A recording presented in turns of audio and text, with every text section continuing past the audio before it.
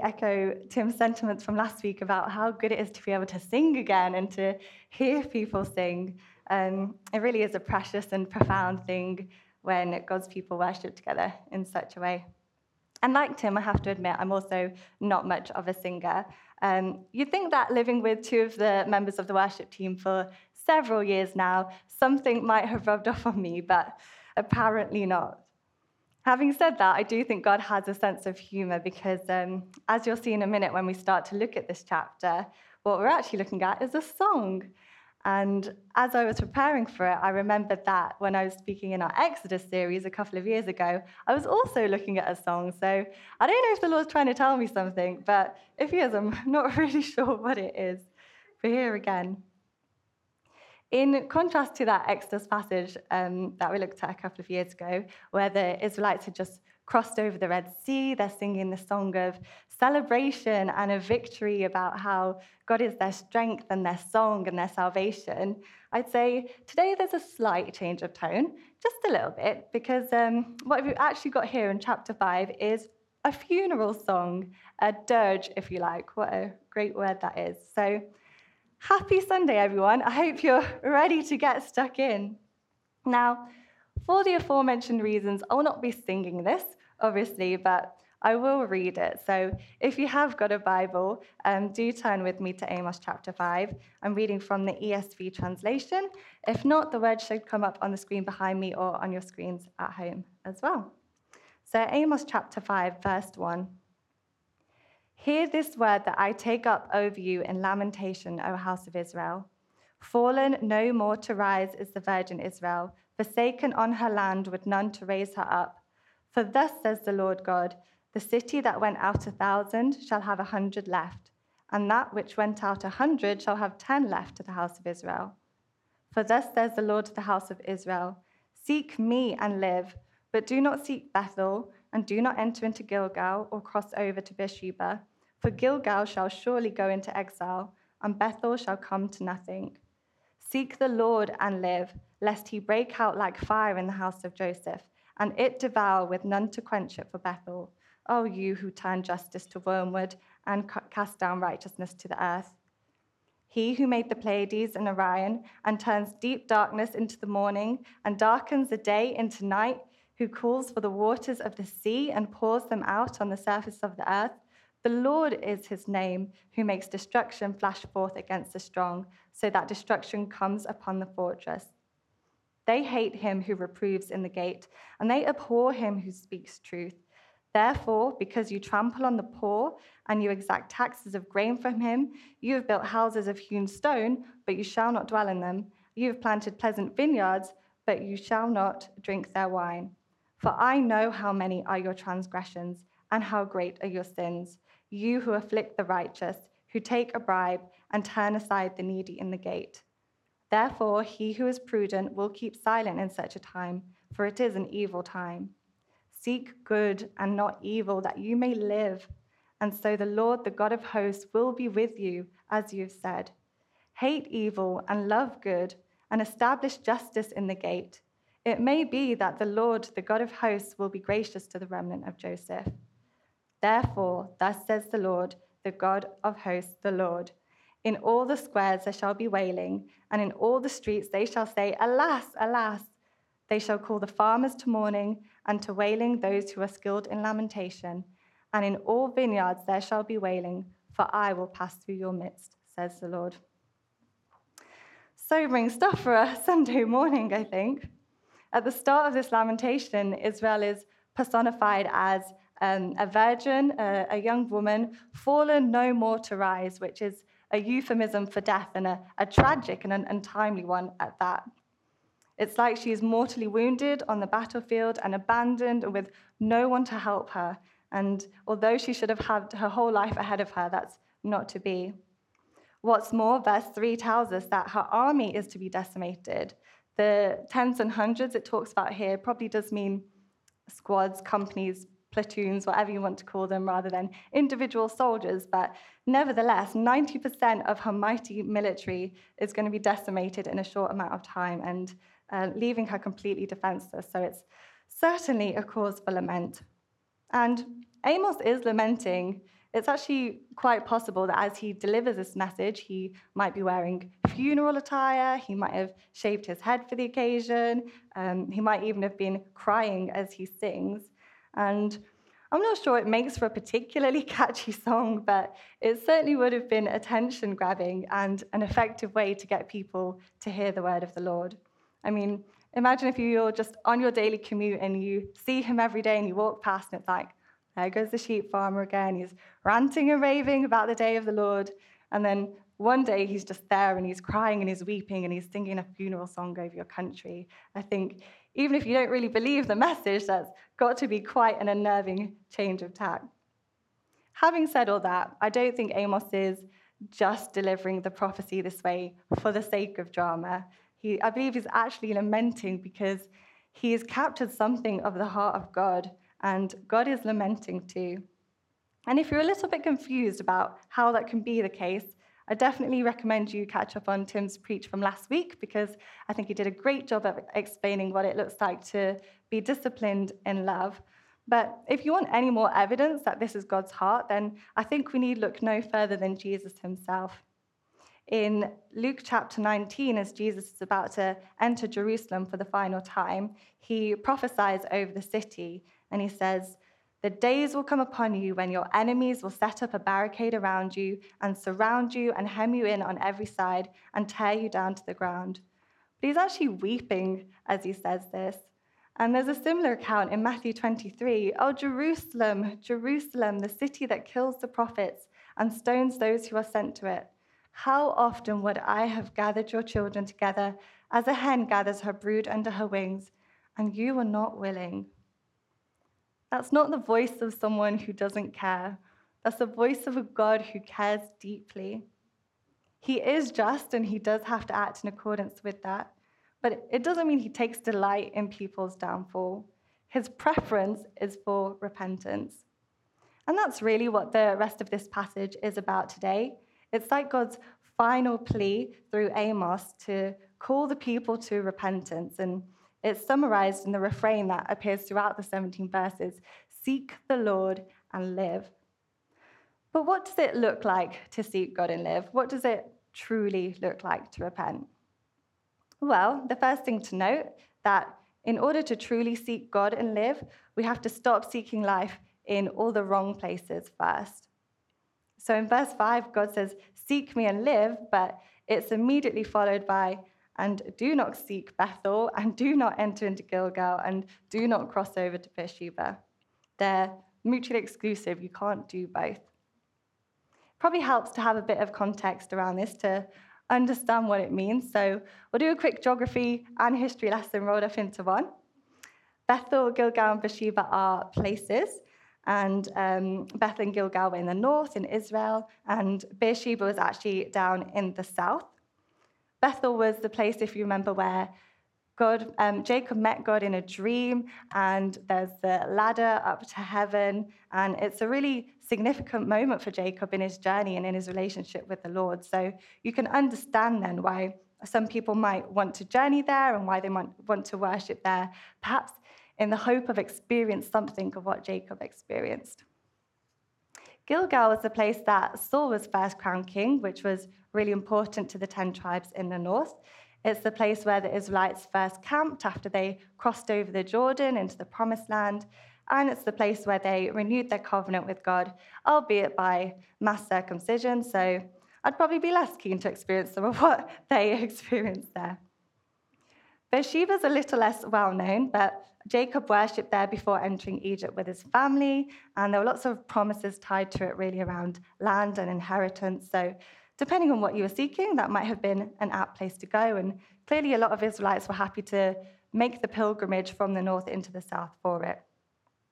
I think it's fair to say that at these places, some people would have been there to worship the God of Abraham, Isaac, and Jacob, and I know there were replicas of the Jerusalem temple set up in some of these places, but it's actually also likely that there was worship of other gods there, setting up of shrines and Asherah poles and all things that were detestable to God. So in some places it was a bit of a hybrid of the two, but The issue is the Israelites thought this is where God was to be found, and he was not. I was on holiday last week with my family, and my dad was talking to me about this app. I don't know if you've heard of it. It's called What 3 Words. And from what I understand of it, the premise is that, I was going to say the whole world, but that sounds like a lot. Everywhere is split into 3 by 3 meters squared, and each square has its own unique code of 3 words. And I think the point is it's supposed to be a bit more accurate than GPS, and you can search for these words, or you could, I don't know, send these words to someone else who needed to find you. So we thought we'd test it out and play a bit of a game of hide and seek. Except when we went to find my dad, he just hadn't really hid very well. So stepped out of the accommodation we were in, and I could literally see him a mile off. So all to say, it was actually a really disappointing and very short game of hide and seek, and that is the disappointing end to that story. But I bring it up because it does feel a little bit like the Israelites have gone, okay, Bethel, Gilgal, Beersheba, there's my 3 words, surely there's God. But actually, in the very place of Bethel, where Jacob awakes from his dream and says, surely, truly, indeed, God is in this place, the Israelites are saying, surely, truly, indeed, God is in this place. And God's saying, no, I'm not, and you don't even know it. So God's call to Israel is for them to stop seeking life in the wrong places, and it's the same call of God to us today. I appreciate we might not be setting up shrines or going on pilgrimage to other places, but we're not just talking about geography. I think where we're talking about these places, we're talking about anything that would prevent us from seeking God wholeheartedly. I wonder what that might be for you. Sometimes it's seemingly innocent things. I know for me it can be TV or online shopping or just looking forward to that glass of wine at the end of the week.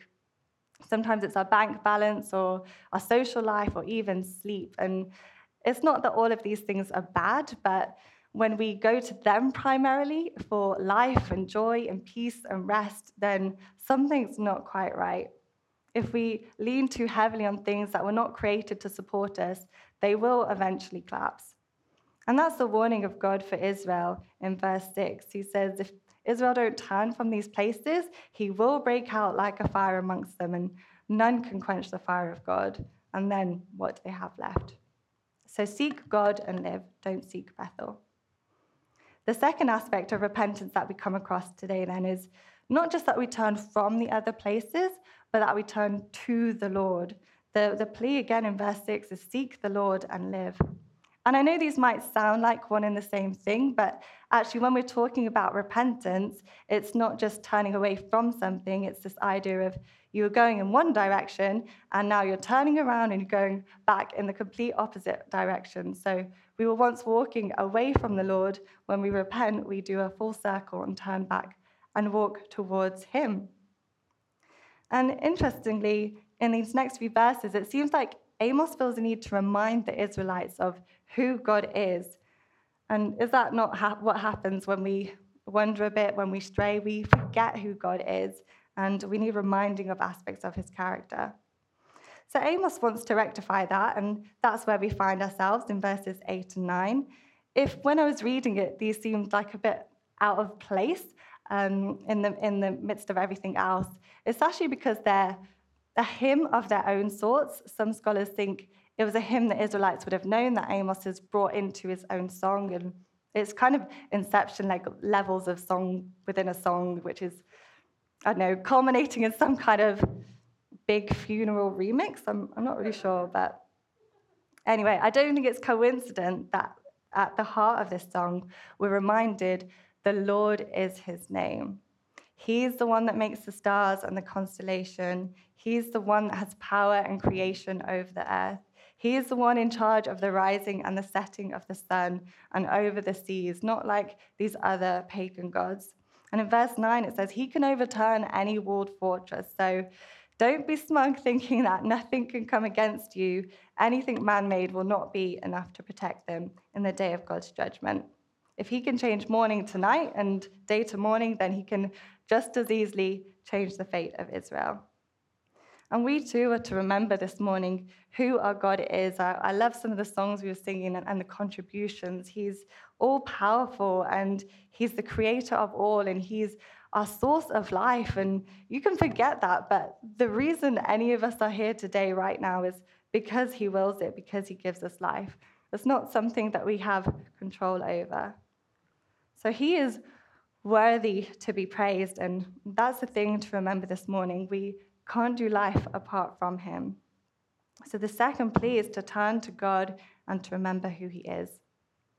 The third and final aspect of repentance then is found in verses 14 and 15, and it's to seek good and not evil.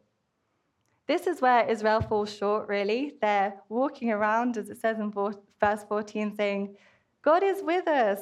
But there's such a huge disparity. They're not practicing what they preach. We're told there's widespread corruption. The legal system is rotten through and through. When people are trying to speak out against this and denounce it, they're hated, they're attacked, they're silenced. The elders and the rich are trampling on the poor, and one of the ways they're doing this is by heavy taxation. I feel like it's worth me making clear that taxation isn't a sin. Even when you get your paycheck at the end of the month and you look at that figure and you feel the injustice of it all, Jesus still paid his taxes. He gave to Caesar what was Caesar, so I'm just still telling you, you do still need to pay yours. The issue we're talking about here is over-taxation and the taxing of land that should never have been taxed. The poor are having to rent their own land, and the money is going to the rich, and the rich are building fancy houses out of it. And not only that, but the judges are accepting bribes, they're not listening to the needy, and they're wrongly ruling in favor of the rich. So this is all just such a mess and a massive, massive miscarriage of justice. It's no wonder that the wise are keeping stum, because they know that anything they say at this moment in time isn't going to help. But God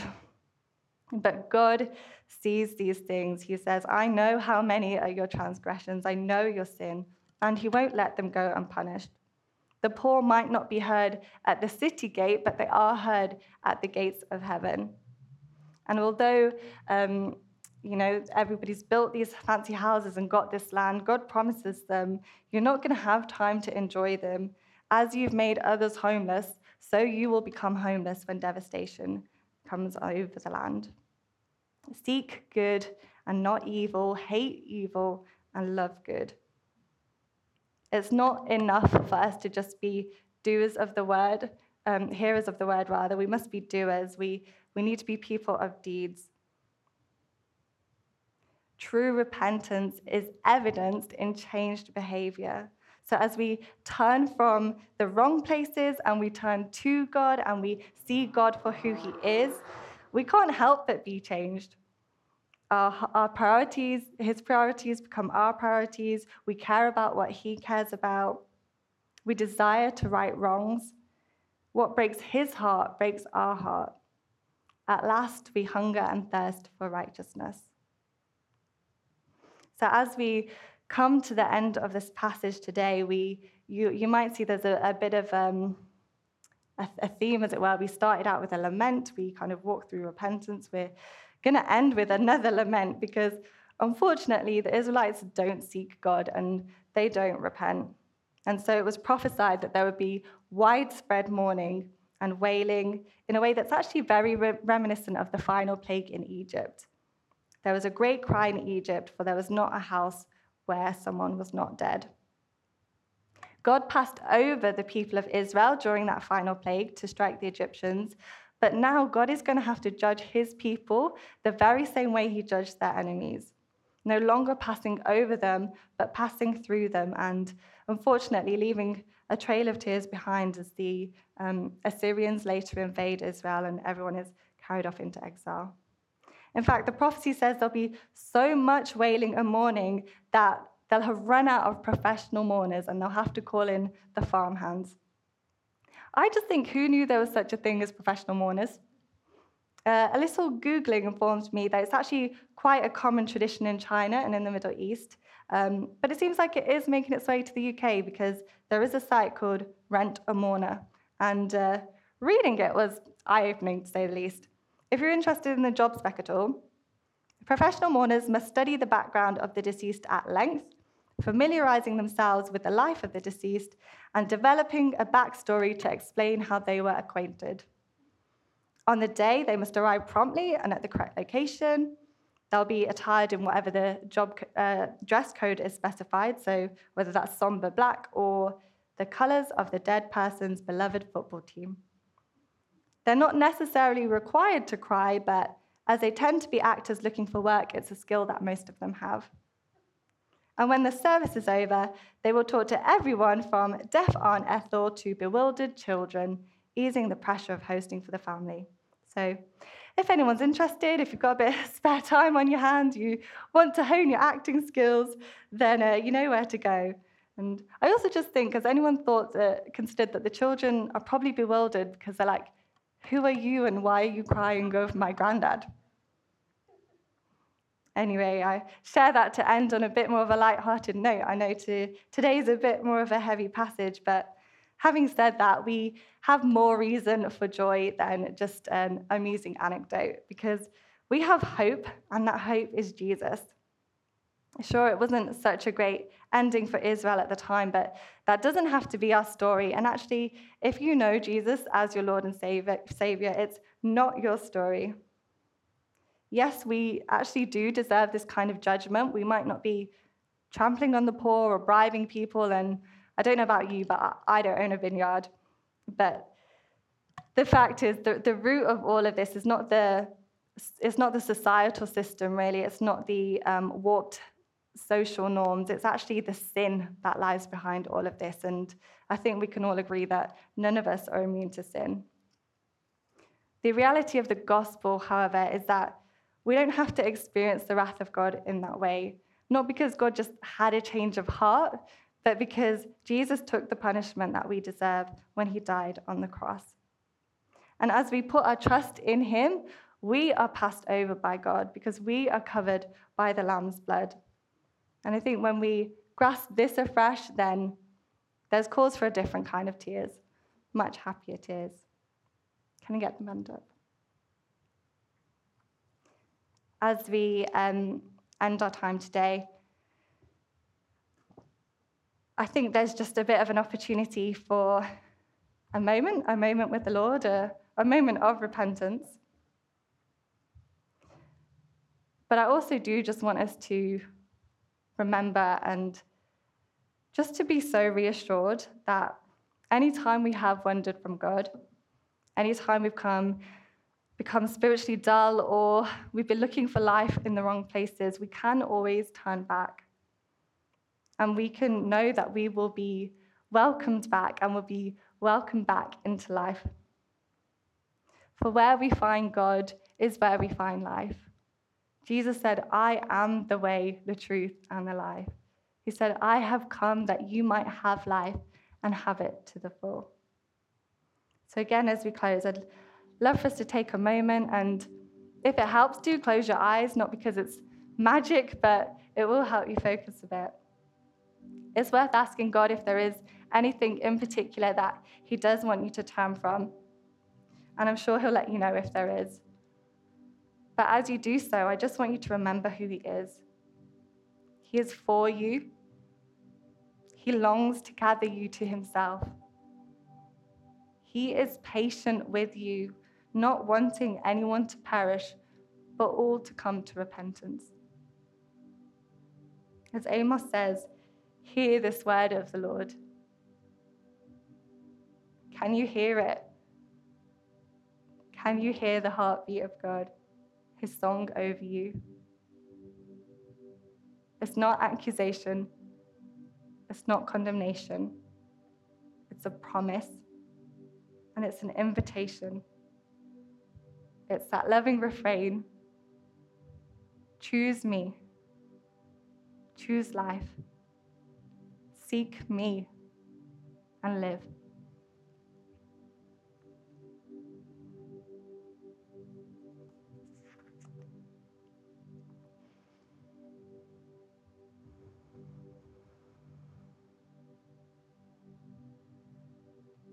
Oh, Jesus, we thank you so much for what you did on that cross. That means that We don't have to experience the judgment of God, but that we can come into life, into fullness of life, that we can have promise of eternal life with you forever.